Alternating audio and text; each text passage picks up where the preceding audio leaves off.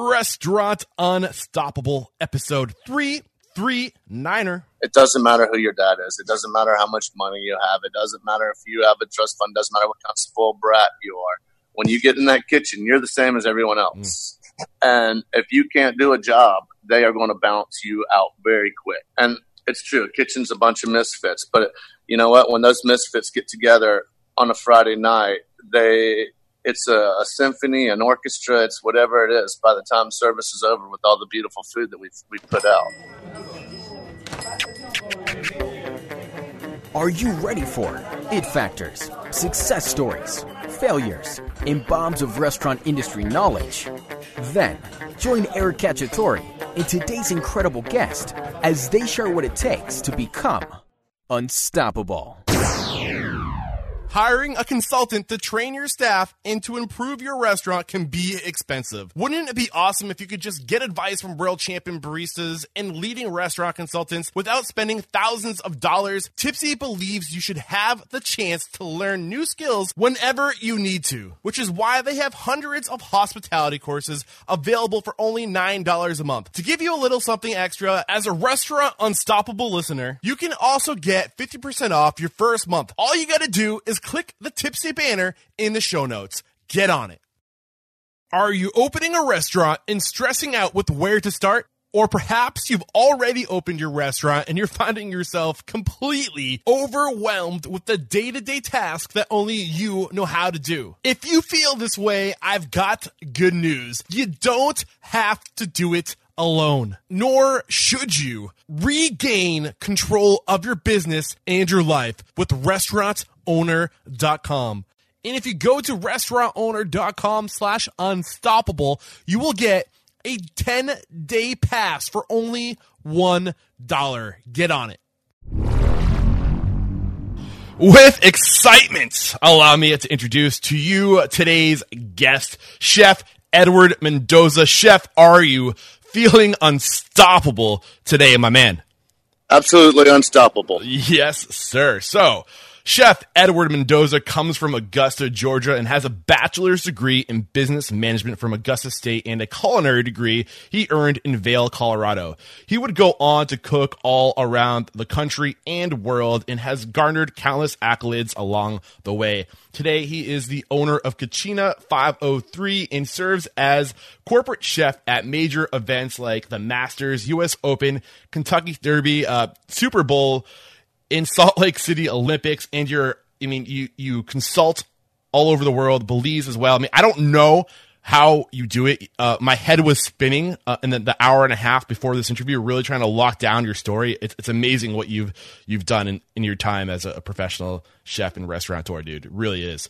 And let's get that motivational, inspirational ball rolling with a success quote or mantra. Chef, take it away.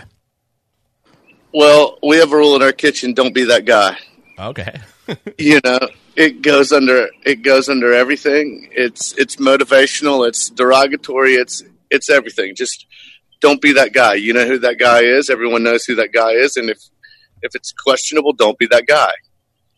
Awesome. And I'm curious, that is just setting the culture, but how do you really paint the picture of that guy? Is it just through constant, in the moment, calling people out? Like, how do you really identify that guy? Well, we have strict standards. Everyone knows what they need to do when they come in. It's laid out for them. It's set out. Prep lists are done. We do everything from scratch every day. Everyone knows what they're expected to do, and you just don't be that guy. All right, pretty straightforward. I like it. So, all right, let's kind of paint a picture of who you are. Dive a little deeper. Starting with, when did you know that you were going to have a career in hospitality? It looked like it was pretty early on. Well, I was a kid with a lot of energy, so my parents had to find something to do with me. So on the weekends, I would wash dishes at a local deli on Friday and Saturday nights. I started when I was 14. All right. And then from there, I got shipped off to boarding school. And, like I said, I found my fair share of trouble. So we had punishment hours. And in my punishment hours, I would work in the mess hall or the cafeteria. and we would have to load in all the food and do all that. And from there, I just worked always in restaurants through college. And then after college, I went to culinary school, and it just kind of stuck with me. I never did anything else. My jobs have always been in restaurants since I can remember. I've never had a job that isn't a restaurant-related job. Yeah. Hundreds of interviews with restaurateurs now, and I'm seeing a pattern of people who really excel in this industry typically did not excel in school. You caused trouble. Did you do well in school, or what were you like as a student? I was bright, but I did not do well in school.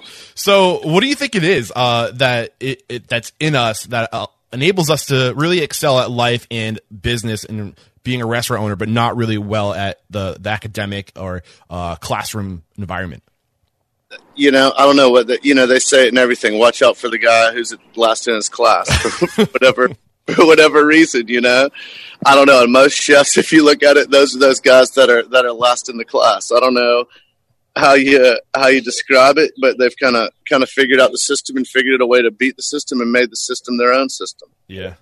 Man, it's just kind of one of those things that you just notice. But anyway, dude, you really have me like searching all over the internet trying to paint the picture of your career, because you've just done so much. It was hard to get it all straight. So let's just kind of fast forward to when you opened your first restaurant, which was in 2011. So we're going to skip over like 11 years, basically from when you graduated Vail, Colorado, to opening your first restaurant, 2011, Kitchen 1454.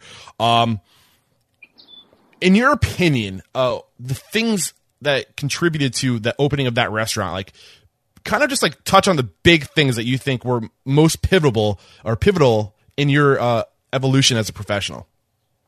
Well, I always knew I wanted to work for myself. I've always wanted to be an entrepreneur.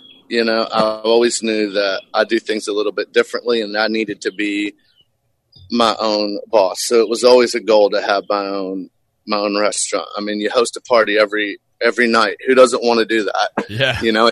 Before people, it might be 200 people, but every night you're open, you host a party, whether it's an anniversary, whether it's a birthday, whether it's a wedding shower, whether it's just casual neighbors having dinner. But, I love the fact that every night I get to host a party. I was always drawn to that, and I always wanted to work for myself.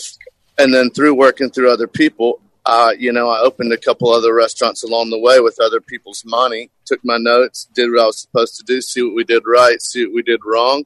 And then when it was time and I moved here back from Dallas, I felt like I was ready to do my own. It's not a step. It's not a jump. It's I don't know what you call it. It's more than a leap. It is, it's life changing. Like once you open a restaurant, it's a pure lifestyle.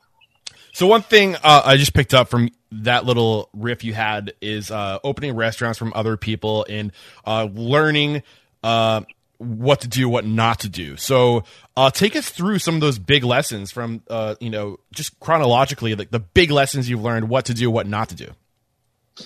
Well, I've opened a couple different restaurants, from a small neighborhood bistro to Nobu.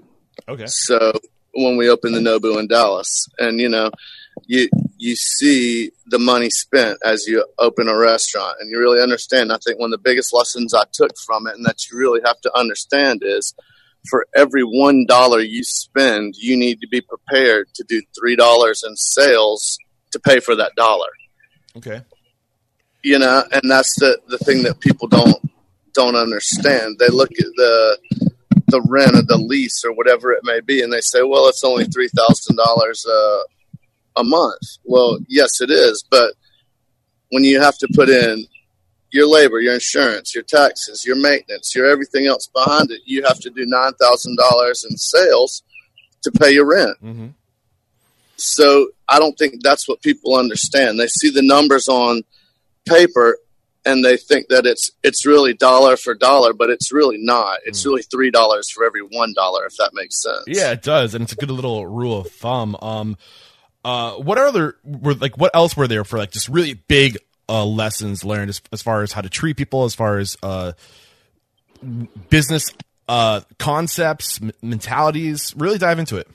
Yeah, I mean, you have to have a firm standard. You have to treat people. I learned standards are very important. If you're going to be successful, if you look at every company that's successful, most companies that are successful, they have stringent standards, and there's a reason for it. If you have your vision and you want people to work within your vision, they have to believe in and do what you think. And if you don't have that standard set, or you don't have that vision laid out for them, they can't follow it. All right. Where did you learn about firm standards and their importance? Well, we always, I was fortunate.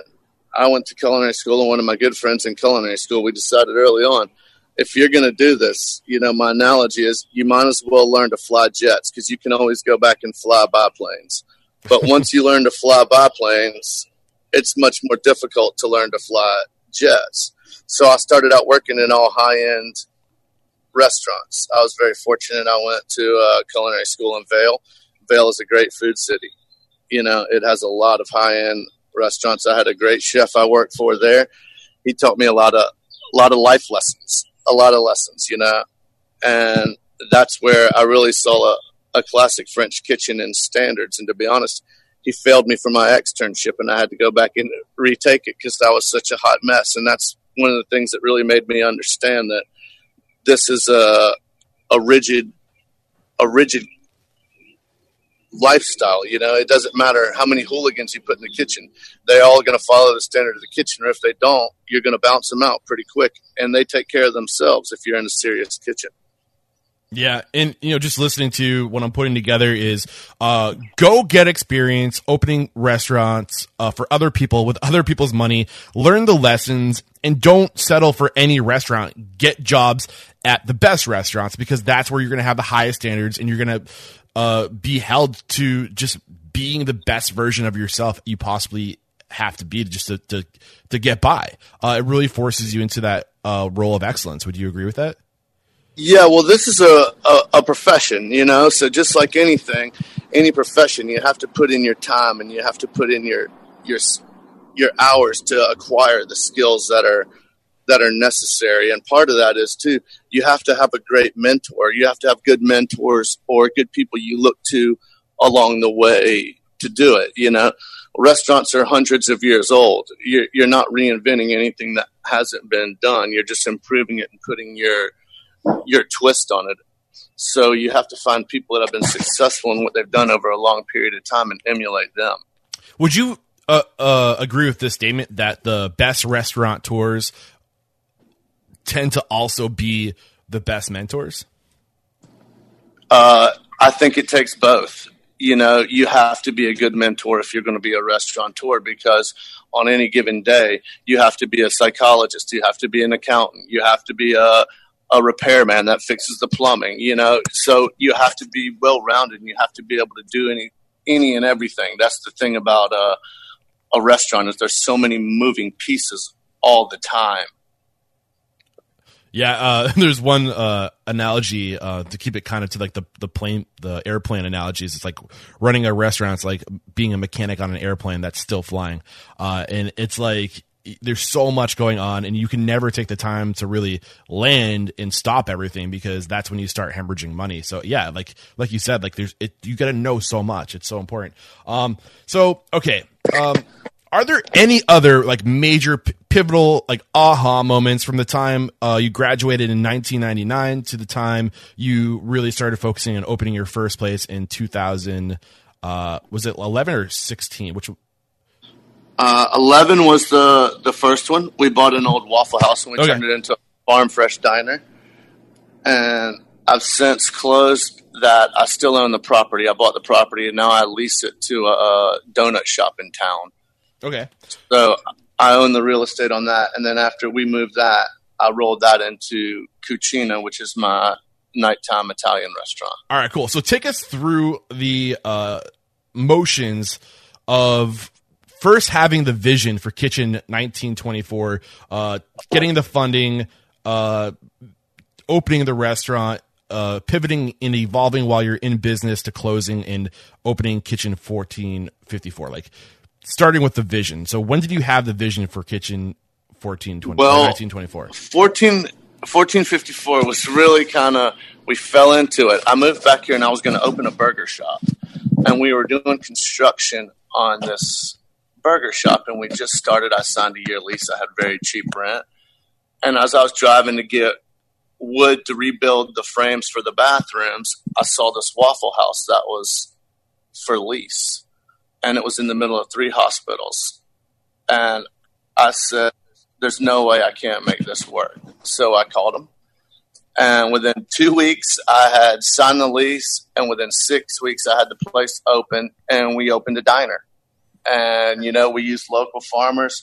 We got all farm fresh eggs. We did everything from scratch. And from there, we only opened for breakfast and lunch. So I started a catering company.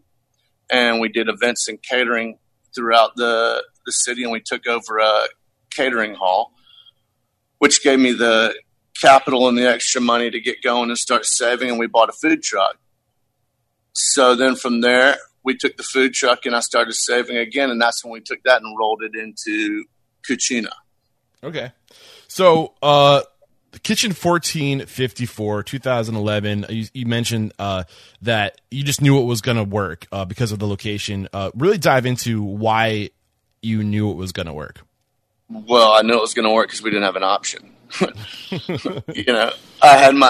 I opened it on $16,000, which is a crazy low budget for a restaurant. I was very fortunate. I had a lot of the equipment in it already, and failure wasn't an option.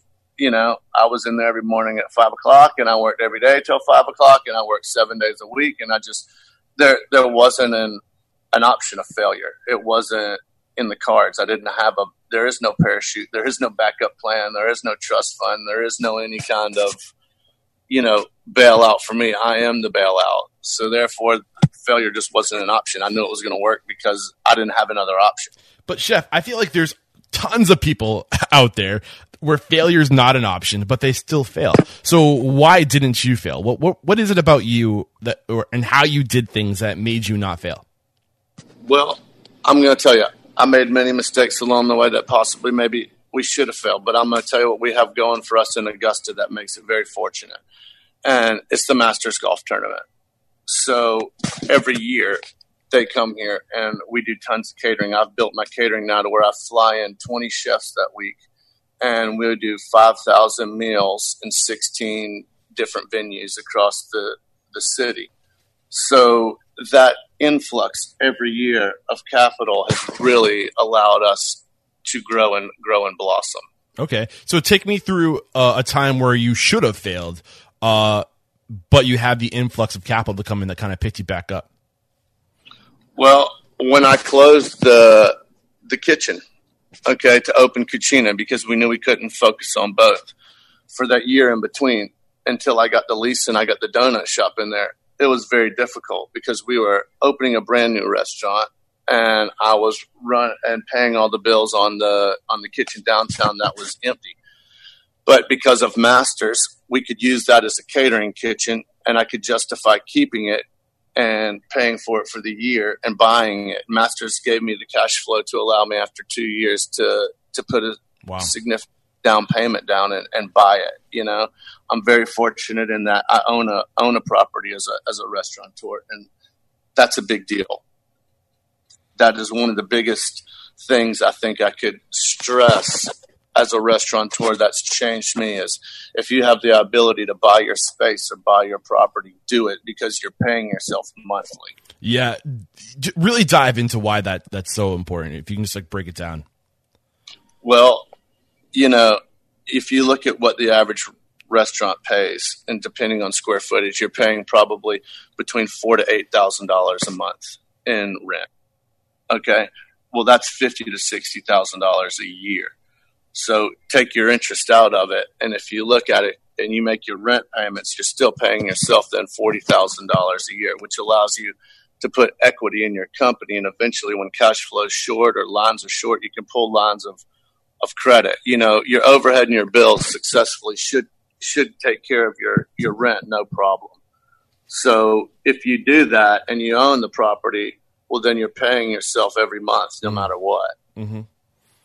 Awesome. And one other thing that I want to point out, you moved into a turnkey operation. You only invested $16,000. The hoods were in, the equipment was in. Talk to us about the importance of really keeping your opening costs as low as possible. Well, like I said, failure wasn't an option for me. I didn't have that much. We started with, just to be kitschy, we started with cafeteria plates, 3-compartment plastic cafeteria plates, and then we finally ended up, as I got enough money, I went and I bought regular china and plates. But the one thing that we did do along the way is we didn't get anything if we couldn't pay for it. And we didn't open up with any debt. And that is my biggest blessing that I've had, is I don't have any debt to service as a company, and that's what allows an off month. Where did you? Okay, so first of all, yes, that is awesome. I see and hear about people all the time who have this incredible vision, right? And they go for it straight out of the gates, and they no matter what the cost. Why is that stupid? Why can that be so dangerous? Well, competition nowadays. I mean, if you look at it, and depending on what you do, I mean, there's new restaurants opening up every day. There's new restaurants closing every day.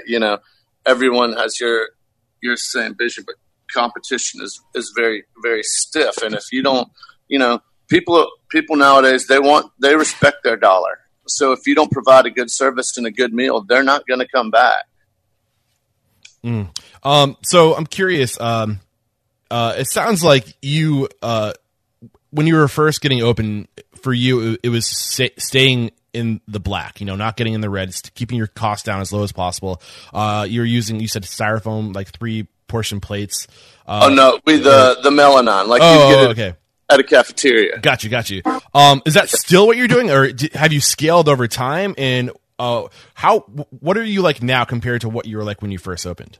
Oh, you can't even compare. Now we're a white tablecloth, full service restaurant. We have, you can come eat a 8-course meal here and get a different plate for each course. So we've, Masters has been good to us. We've grown, and there's no, at this point, there's no toy. There's nothing that we don't have. We have immersion circulators. We have, cryovac machines, we have dehydrators, we have spirificators. I mean, there's no tools or anything that we don't have or we don't play with now, because we've been fortunate with the Masters. All right, let's talk about the importance of scaling. So I really want to kind of hone in on what that process looked like for you. So how did you know how to prioritize the scaling process, what to do next, where to step up the standards here, where to step up the standards there? Take us through that journey, because you guys opened in 2011, so that was Kitchen 1554. That was 1554, and we were just it was what we would call the rock and roll kitchen. It was a lot of fun. It was just like a Waffle House. It was an open kitchen. We were in the middle of the medical district, which puts 3 big hospitals around us. So from 11:30 to 1:30, we would do all fire to order, fresh vegetables, meats, sandwiches, and that's what built my reputation in Augusta and allowed me to open up Cucina 503 with such success. Okay, got you. But when was the vision for something grand like you're doing now? When did that come into your mind? Well, living in Augusta, I always wanted to own a corporate hospitality company. You see the Masters that comes here every year, and you start working at 14 and 15, and you see these guys that jet set in for the week and stay in these houses and go to these golf tournaments and wine and dine. And, it has a mystique to it, if that makes sense. Mm-hmm. Absolutely. And around here, the Masters is, a lot of people make a living on the Masters. It's very fortunate for Augusta. It's such a wonderful event. The Augusta National takes such great care of the city.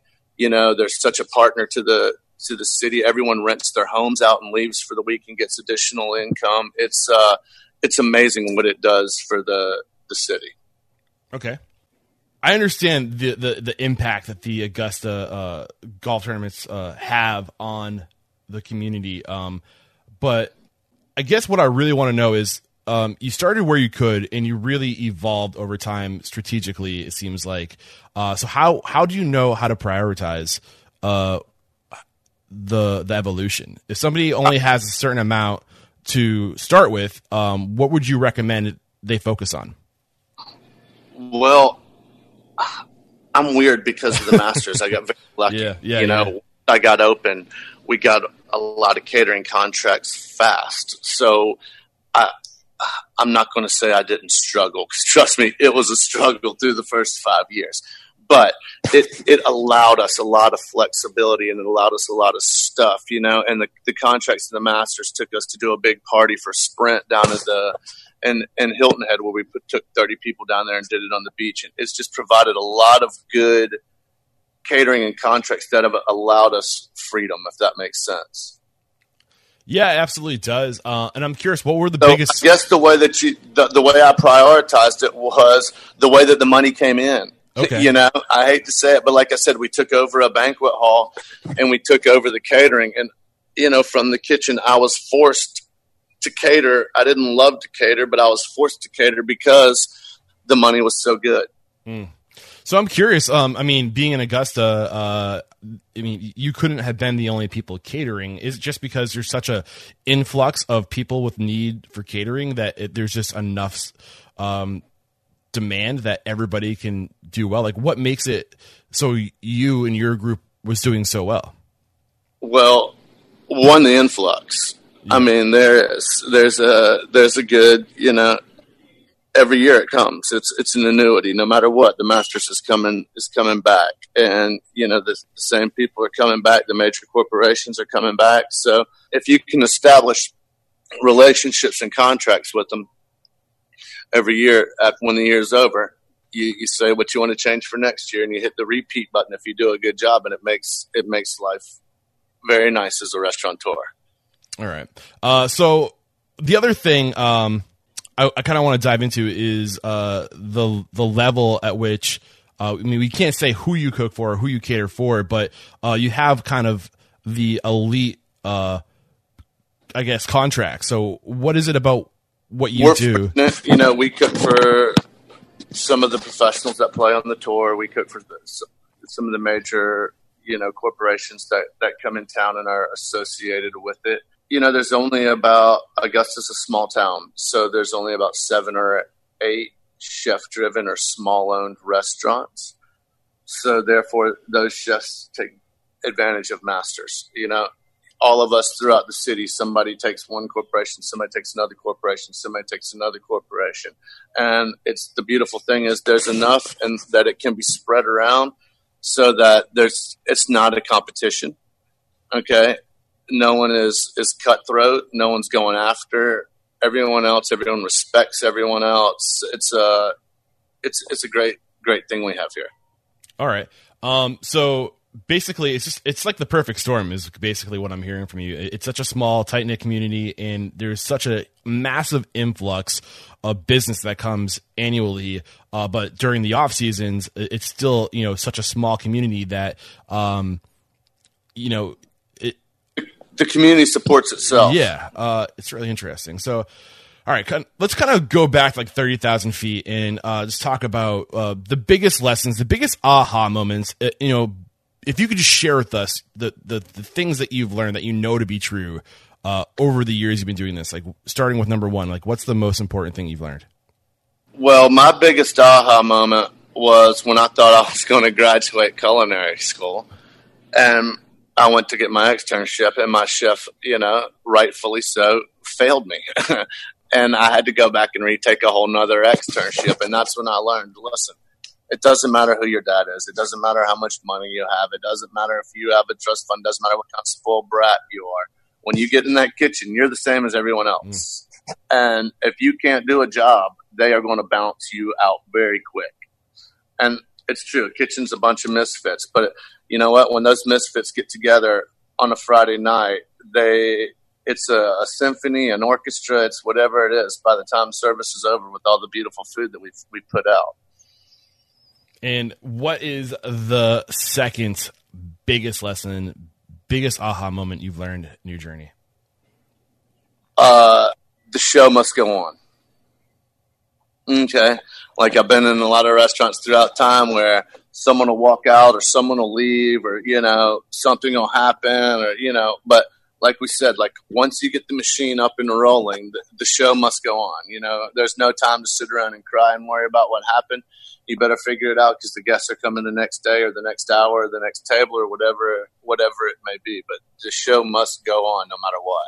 So really dive into that. What do you think makes people crumble when they can't accept that the show must go on? What's going on internally, emotionally? Well, the kitchen's a tough place. Let's not lie. There's yelling, there's screaming, there's pressure. It's not your average work site. It's 100 to 105 degrees when you're working on on the line on a Friday night. It's no one can get their food fast enough. No one can get their food hot enough. No plate, every plate has to look perfect. So there's a lot of pressure in the kitchen. I don't think until people really get into a professional kitchen, they understand the intensity of a professional kitchen. Absolutely. So how would we deal with that? Is it just to remember that the show must go on? And is that like a mental trick that you deploy on yourself to kind of get over the nerves, just to focus on doing the work? Like I can't let my nerves get control of me. Yeah, you have to. It's just like anybody who does anything, any good athlete, any does anything. You have to focus and you have to have your time that you can mentally put yourself where you need to be. It's no different than anything. You have to prepare for it and you have to be prepared. You never know what's going to come at you, but you have to be able to hold your composure because you're the general. You're the leader of the restaurant. Everyone looks to you to see how you're going to react, and then they're going to react off of your emotion and your reaction. So yeah, you have to hold it together all the time. Awesome. And the third, just big lesson, if you could just drop one more bomb on us, something to be true that has contributed to your success. And we've said it, watch the money. For every $1 you spend, you need to make 3 to replace it. So that is the key. When you look at something, I don't look at something that it costs $300. I look at something is it worth $900 of my sales? Okay. And is there a method or something you practice to really keep your books under control? Like what approach do you take? Well, I'm an unorganized disaster. So I keep an accountant and I keep a bookkeeper that I meet with on a regular basis that keep me straight. You can't be great at everything. And keeping the books and keeping all that is a hot mess with me. So I have an automated POS computer system that dumps into my QuickBooks. I have a QuickBooks girl who goes over all my books with me, and then we turn that into my accountant at the end of the year, and he does all my P&Ls and taxes and everything. So another thing is, know your strengths, know your weaknesses, and know where to pass some stuff off, because there's so many, like we said, there's so many moving pieces that if you think you can do it all, I don't think there's many people that can successfully do it all. Yeah, I 100% agree with you. And when did you learn this about yourself, that you were a hot mess when it came to the books? And was there a disaster that came of it? And have you always been using an accountant and a bookkeeper? No, I started doing it. I realized it because my first year I had to do it myself. I couldn't afford an accountant and a bookkeeper, But I did learn that one of the biggest things I can say to a young restaurateur, someone starting out, is I used a payroll company, and it was huge because it pulled my quarterly taxes and it paid my taxes and it kept me on track. Same with your sales tax. It's really, those people are going to get their money, so if you don't put it aside, it's going to get you behind, and that's going to be one of your biggest downfalls and hardest pits to dig out of. So I would recommend that you have someone who messes with you and deals with your payroll taxes your first year and deals with and helps you deal with your sales tax. Yeah, we're in a hot topic right now. This is the power of surrounding yourself with people who are good at what they do and the impacts that can have on your business. And I'm curious, aside from accounting and bookkeeping, what other roles or responsibilities would you recommend outsourcing to be as impactful as possible? Well, it depends on what the restaurateur's strengths or weaknesses are. You know, you have to outsource what works best for you. I've found that for me to sit in front of a computer, for me to sit in front of a thing and try to do all that, it's counterproductive. It wastes time. I get frustrated. I can't do it. So, you know, I'm much better off going and making 3 more dishes that'll sell for specials, and then figuring out how to sit down and spend the money with them. Mm. So was there anything else that you've outsourced since outsourcing the bookkeeping? No, we do everything else in-house. Okay. If you could outsource one more thing that you think would allow you to do what you do, to free you up to do more of what you do best, what would it be?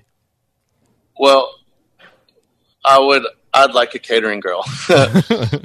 You know, I'd like someone who I handle most of the corporate accounts, and I handle all that stuff, and I do all that. I do have a kind of an assistant during that master's time that does take all the emails and, you know, return all the emails and stuff. But I think if we had a full-time catering girl, which I'm looking into, that's what really will propel and grow our business. And exactly what roles are you talking about when you say a full-time catering girl? Like, what would be her responsibilities? Meeting with guests, planning menus, party planning, wedding planning, you know, being the first point of contact, because I'm difficult to get in touch with. It takes 3 or 4 emails or 2 phone calls, or, you know, I have a million things going on. So if I had someone that was a better first point of contact, I think it'll help us. Do you think that would have to be somebody who would be on site, or could you outsource that to like a virtual assistant? No, I think it needs to be somebody on site. They need to know our product. All right, cool. They need to believe in it. You know, if you don't believe in it and you don't know the product, you're not going to have a good time. You're not going to have a great time selling it. That makes sense. So, Chef, up to this point, we've learned a lot about what's contributed to your success. You shared some of your schools of thought. I really want to get a story about a time you fell hard on your ass, because I think that's really, we can learn the most from the failures of other people. So tell me and my listeners about a time where you just really failed hard. Take us through that. Well, you know, sometimes you get set up a little bit too, but I can remember probably 4 or 5 years ago, we were doing I told you I took over the banquet club, and we were doing a big party for one of the local banks in town. And no one failed to tell us, this was early in the beginning of the year, that the bank had started this diet throughout the whole bank. Okay. And whichever bank lost the most weight would get some kind of cruise or trip.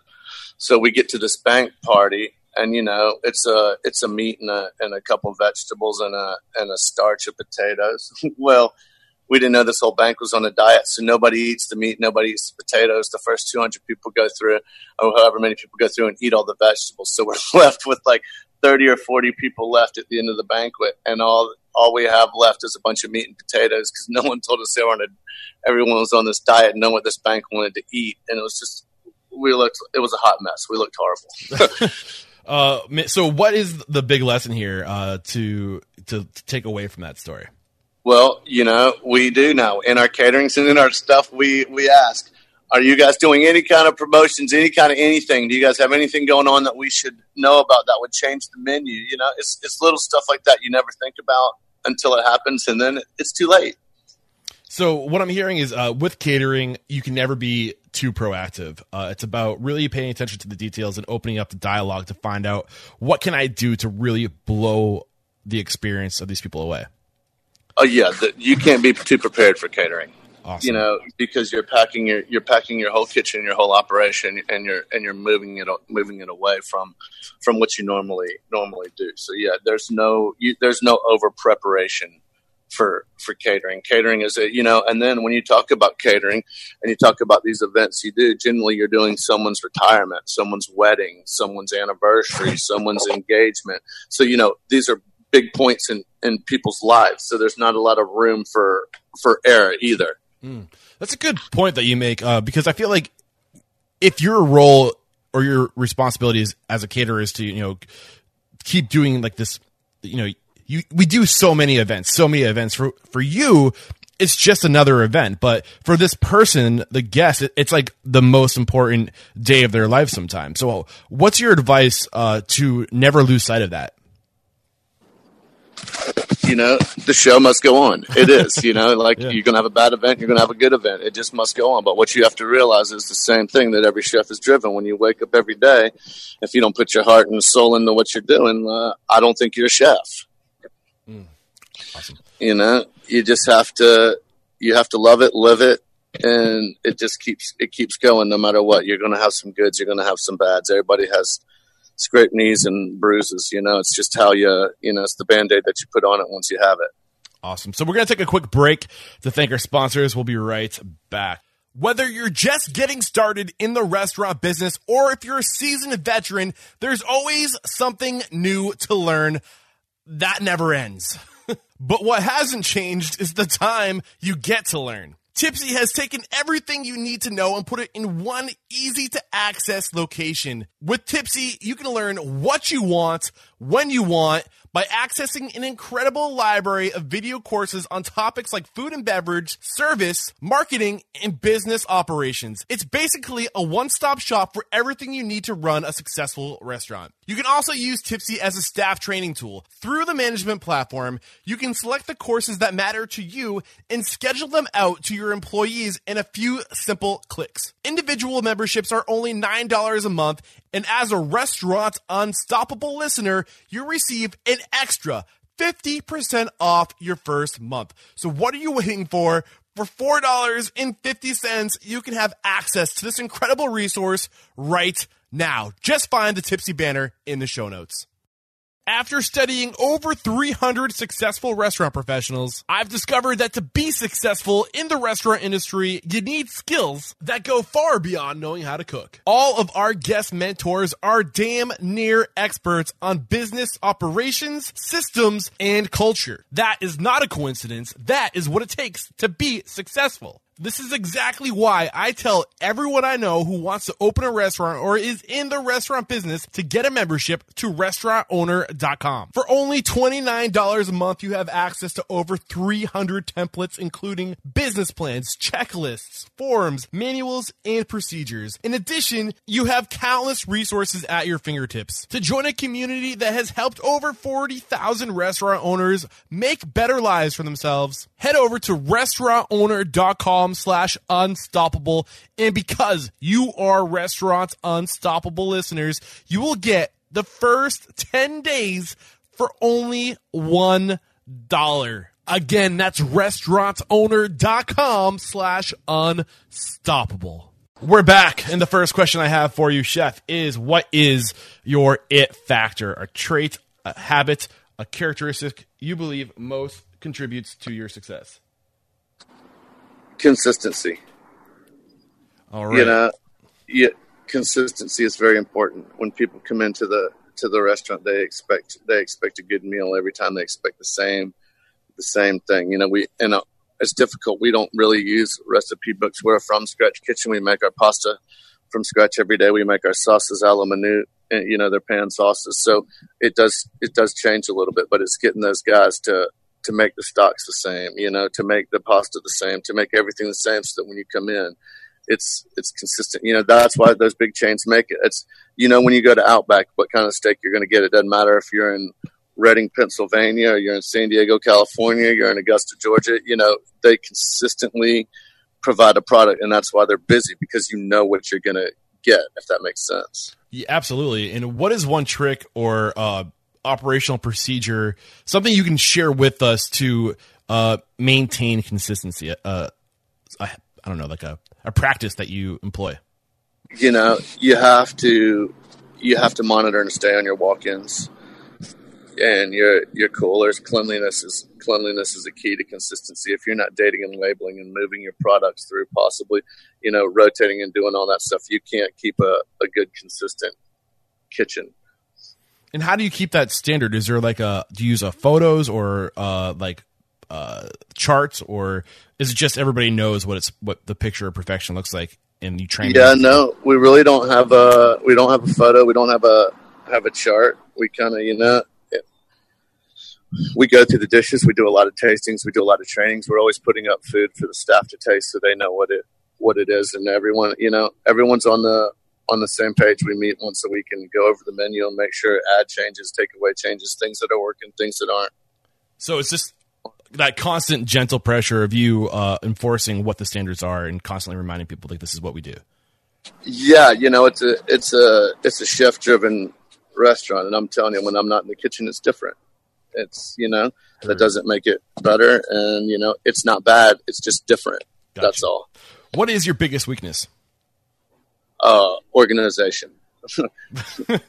Keeping the books, keeping the catering, keeping all that. I'm a mile a minute. I got 90 things going on all the time. My organization skills could definitely be tighter. Have they improved since you've gotten started? Absolutely. And how so? How they improved, I realized that I couldn't do it all myself, and I had to put the people in the positions to help me. Awesome. Great advice there. And what is one piece of advice you have for leading others? Be fair. What do you mean by that? People respect a fair leader. You have to be fair. You have to be just across the board. There can't be preferential treatment. It's just like a standard. It has to be fair. It has to be there, and it has to be adhered to. What is one question or thing you look for when you're trying to build your team or hire other people? Well, I only have one interview question, and I can tell so much by that. And it was asked to me when I was a young chef, and it stuck with me. And my one interview question I ask a cook when he comes in the back door is, tell me the last cookbook you've read. All right. And I can, by the cookbook, the cook tells me the last cookbook you read, I can probably tell you 10 things about the cook just in that one statement. What kind of things are you looking for? I'm looking for someone who's pushing themselves. I'm looking for someone who loves and respects the classics. I don't want someone who wants to walk in and sous vide everything if they can't saute. Okay. Yeah, absolutely. I'm looking for a solid cook who respects the kitchen, respects the food. It takes that to pull off what we do. What about the excitement in which they respond to your question? I've had my same kitchen staff now for 3 or 4 years. So we it's exciting. We keep it interesting back there. I think the guys believe in what we do, and that's important in itself too. Currently, go ahead. If you can't get everyone to believe in your vision and do what you do, you're not going to have a successful operation. Oh, I love it. Yeah, absolutely. So important, just getting people to buy in to the purpose. Absolutely. And that vision. And what is your current challenge right now? Staffing. How are you overcoming that? Staffing in a small town like this, it's difficult to find good cooks. You find a lot of people that can go to culinary school and come out and call themselves chefs, but they can barely boil water. It's unbelievable what some of these for-profit culinary schools have done to kids these days. They come out and think they should make $15, $18 an hour because they just graduated culinary school and they can't even emulsify a dressing.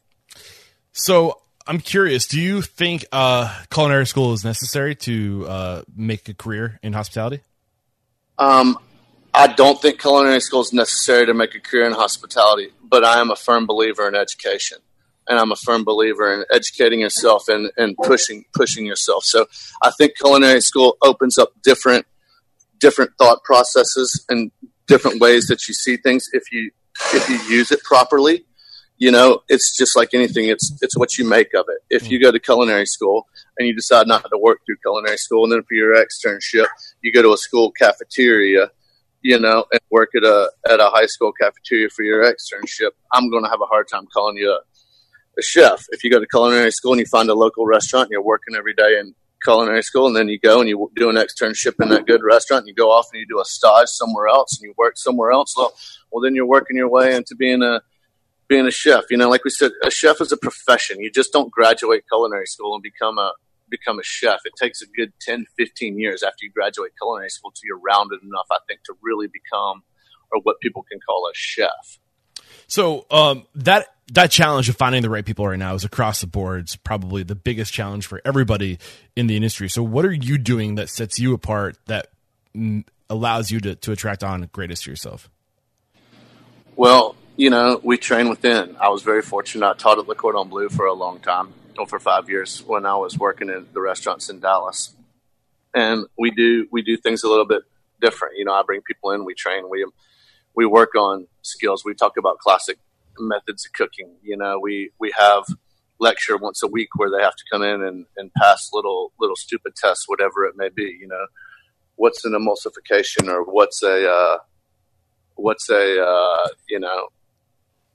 temperature do you sous vide eggs at for the carbonara, or whatever it may be. So we're always pushing and moving forward. So it's not just a job for these people; it's going to be an education for them. But how do you market that to them? How do they know that they're going to get an education if they come work for you? Well, it's word of mouth. It's just like anything.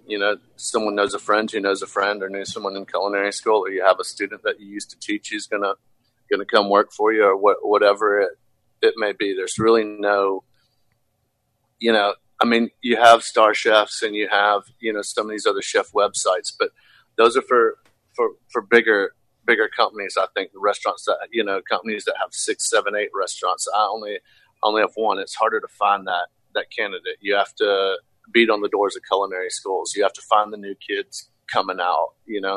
There's always at least 1 or 2 hungry in every class. Yeah. So what I'm hearing from you is be more than just a paycheck. Really invest in these people and offer them something that develops them as professionals.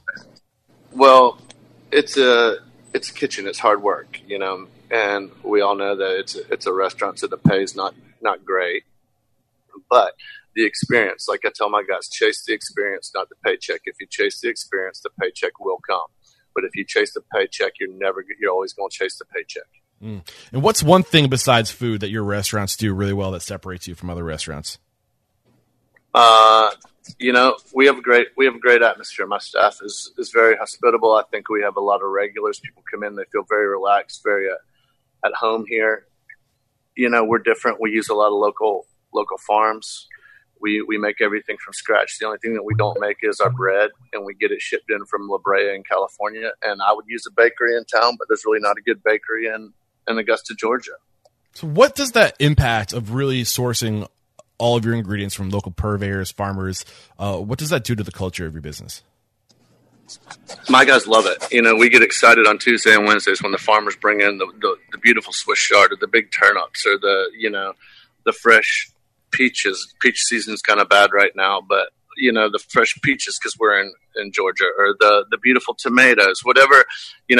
It's crazy what a beautiful tomato, all the chaos it'll cause in my kitchen when it comes in. Everybody's like, oh, look at this, look at this, look at it. So it's fun.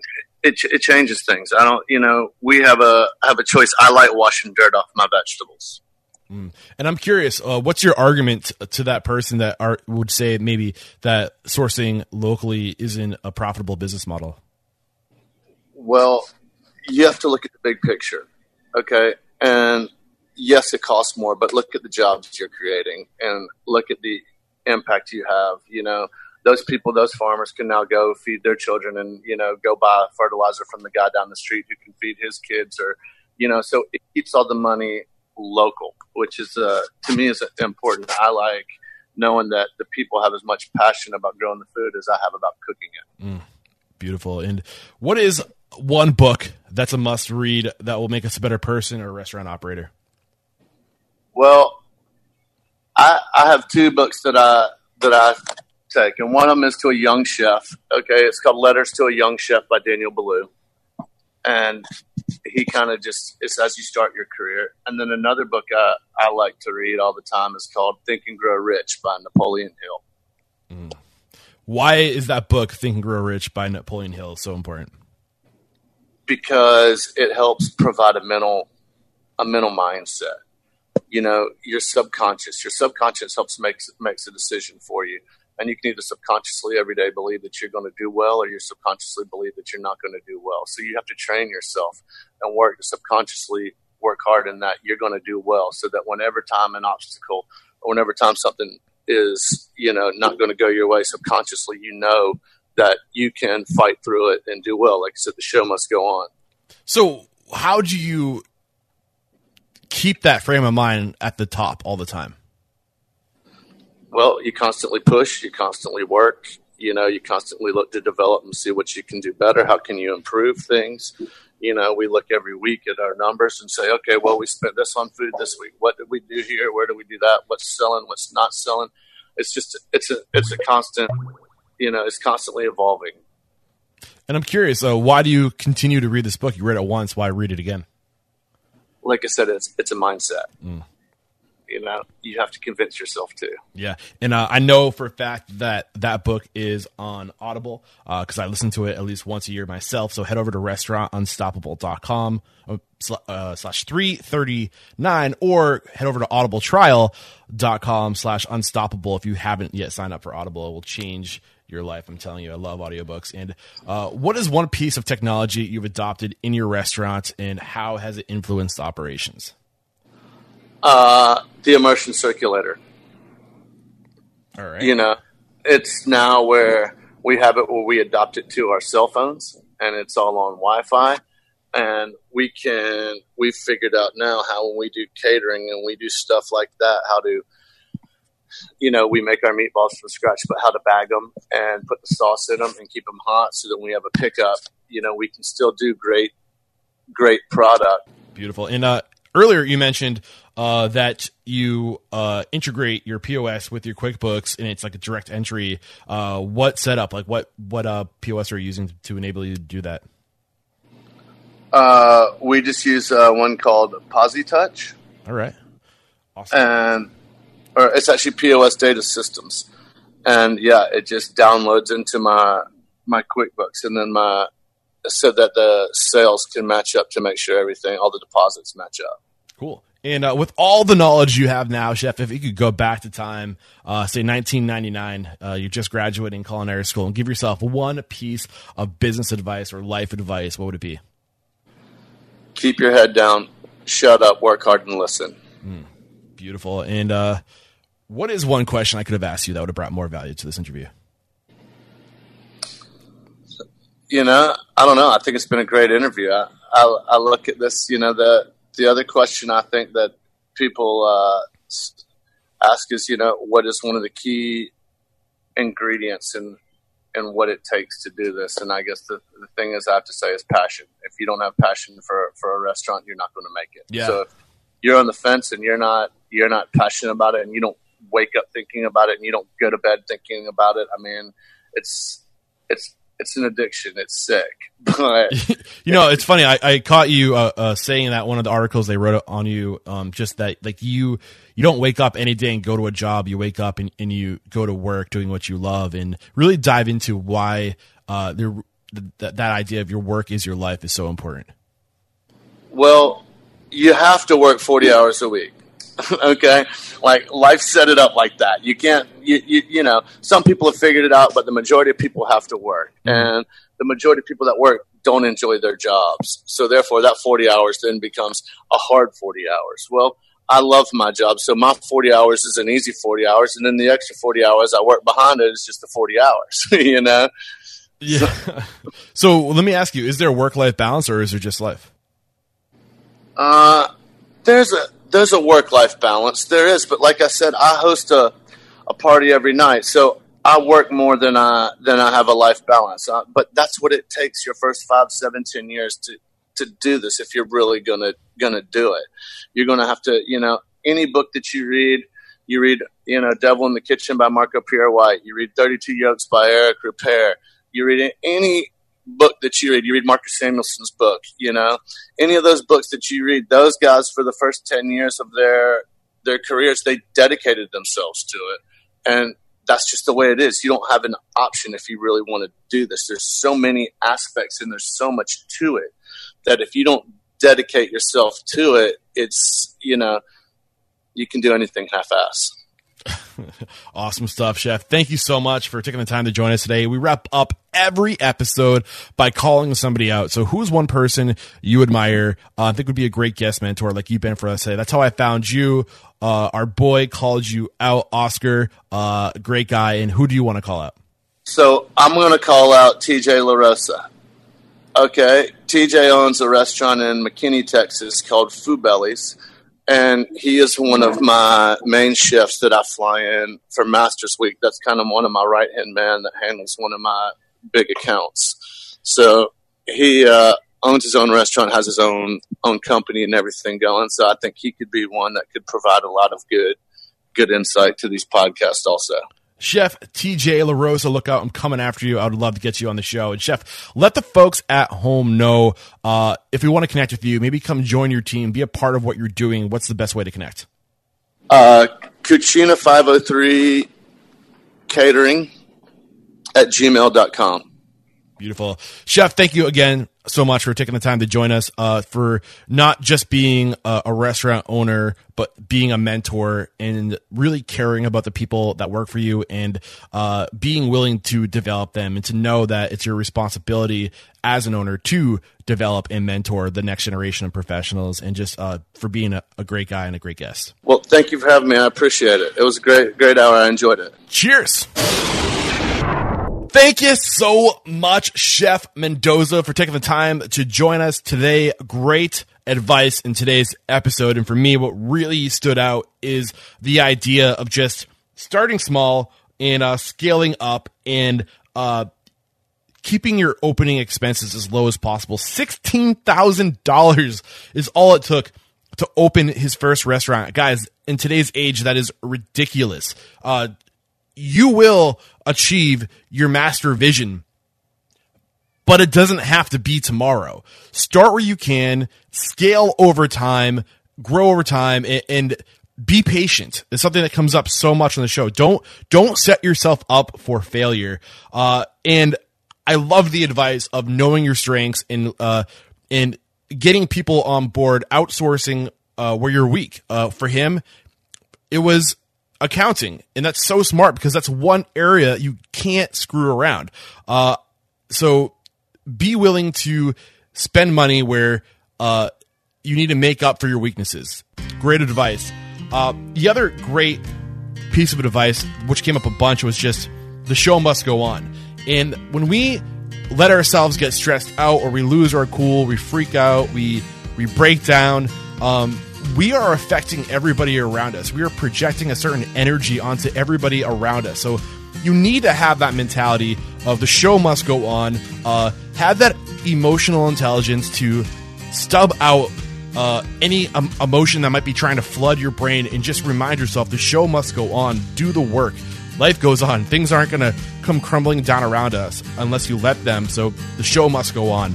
And then lastly, he understands the value of training and mentoring and developing young professionals. We live in a world today that's way too transactional. We pay money, we get an education. I pay you, you are an employee of mine, and that's where it stops. That's not cool. We need to be transformative. We need to develop these people. These young people are the future. It is our role as professionals, as restaurateurs, as managers, as leaders, to take these young people and to give them the skills to be successful. They are a product of what we create for them. So if they're not delivering, then take it upon yourself to develop them and to bring them up to that level and have the patience and care for them. It sounds so woo-woo and so mushy-gushy, but that's your job. That's all of our job. And it will be their job someday too. So don't ever lose sight of that. So beautiful stuff. Great interview today. Like always, guys, please do connect with me. Twitter and Instagram, Eric Cacciatore, Facebook /Restaurant Unstoppable. Keep those 5-star reviews on iTunes and Stitcher Radio coming. And I would love to chat with you. Head over to restaurantunstoppable.com/one-on-one. Let me know who you want to hear from. Let me know what your challenges are in the industry. If I don't have the answer, I'm telling you, I know somebody who does, and I'll do what I can to connect you with the right people. So I hope you guys enjoyed today's show. Thanks so much for sticking around this long. And until next time, peace out.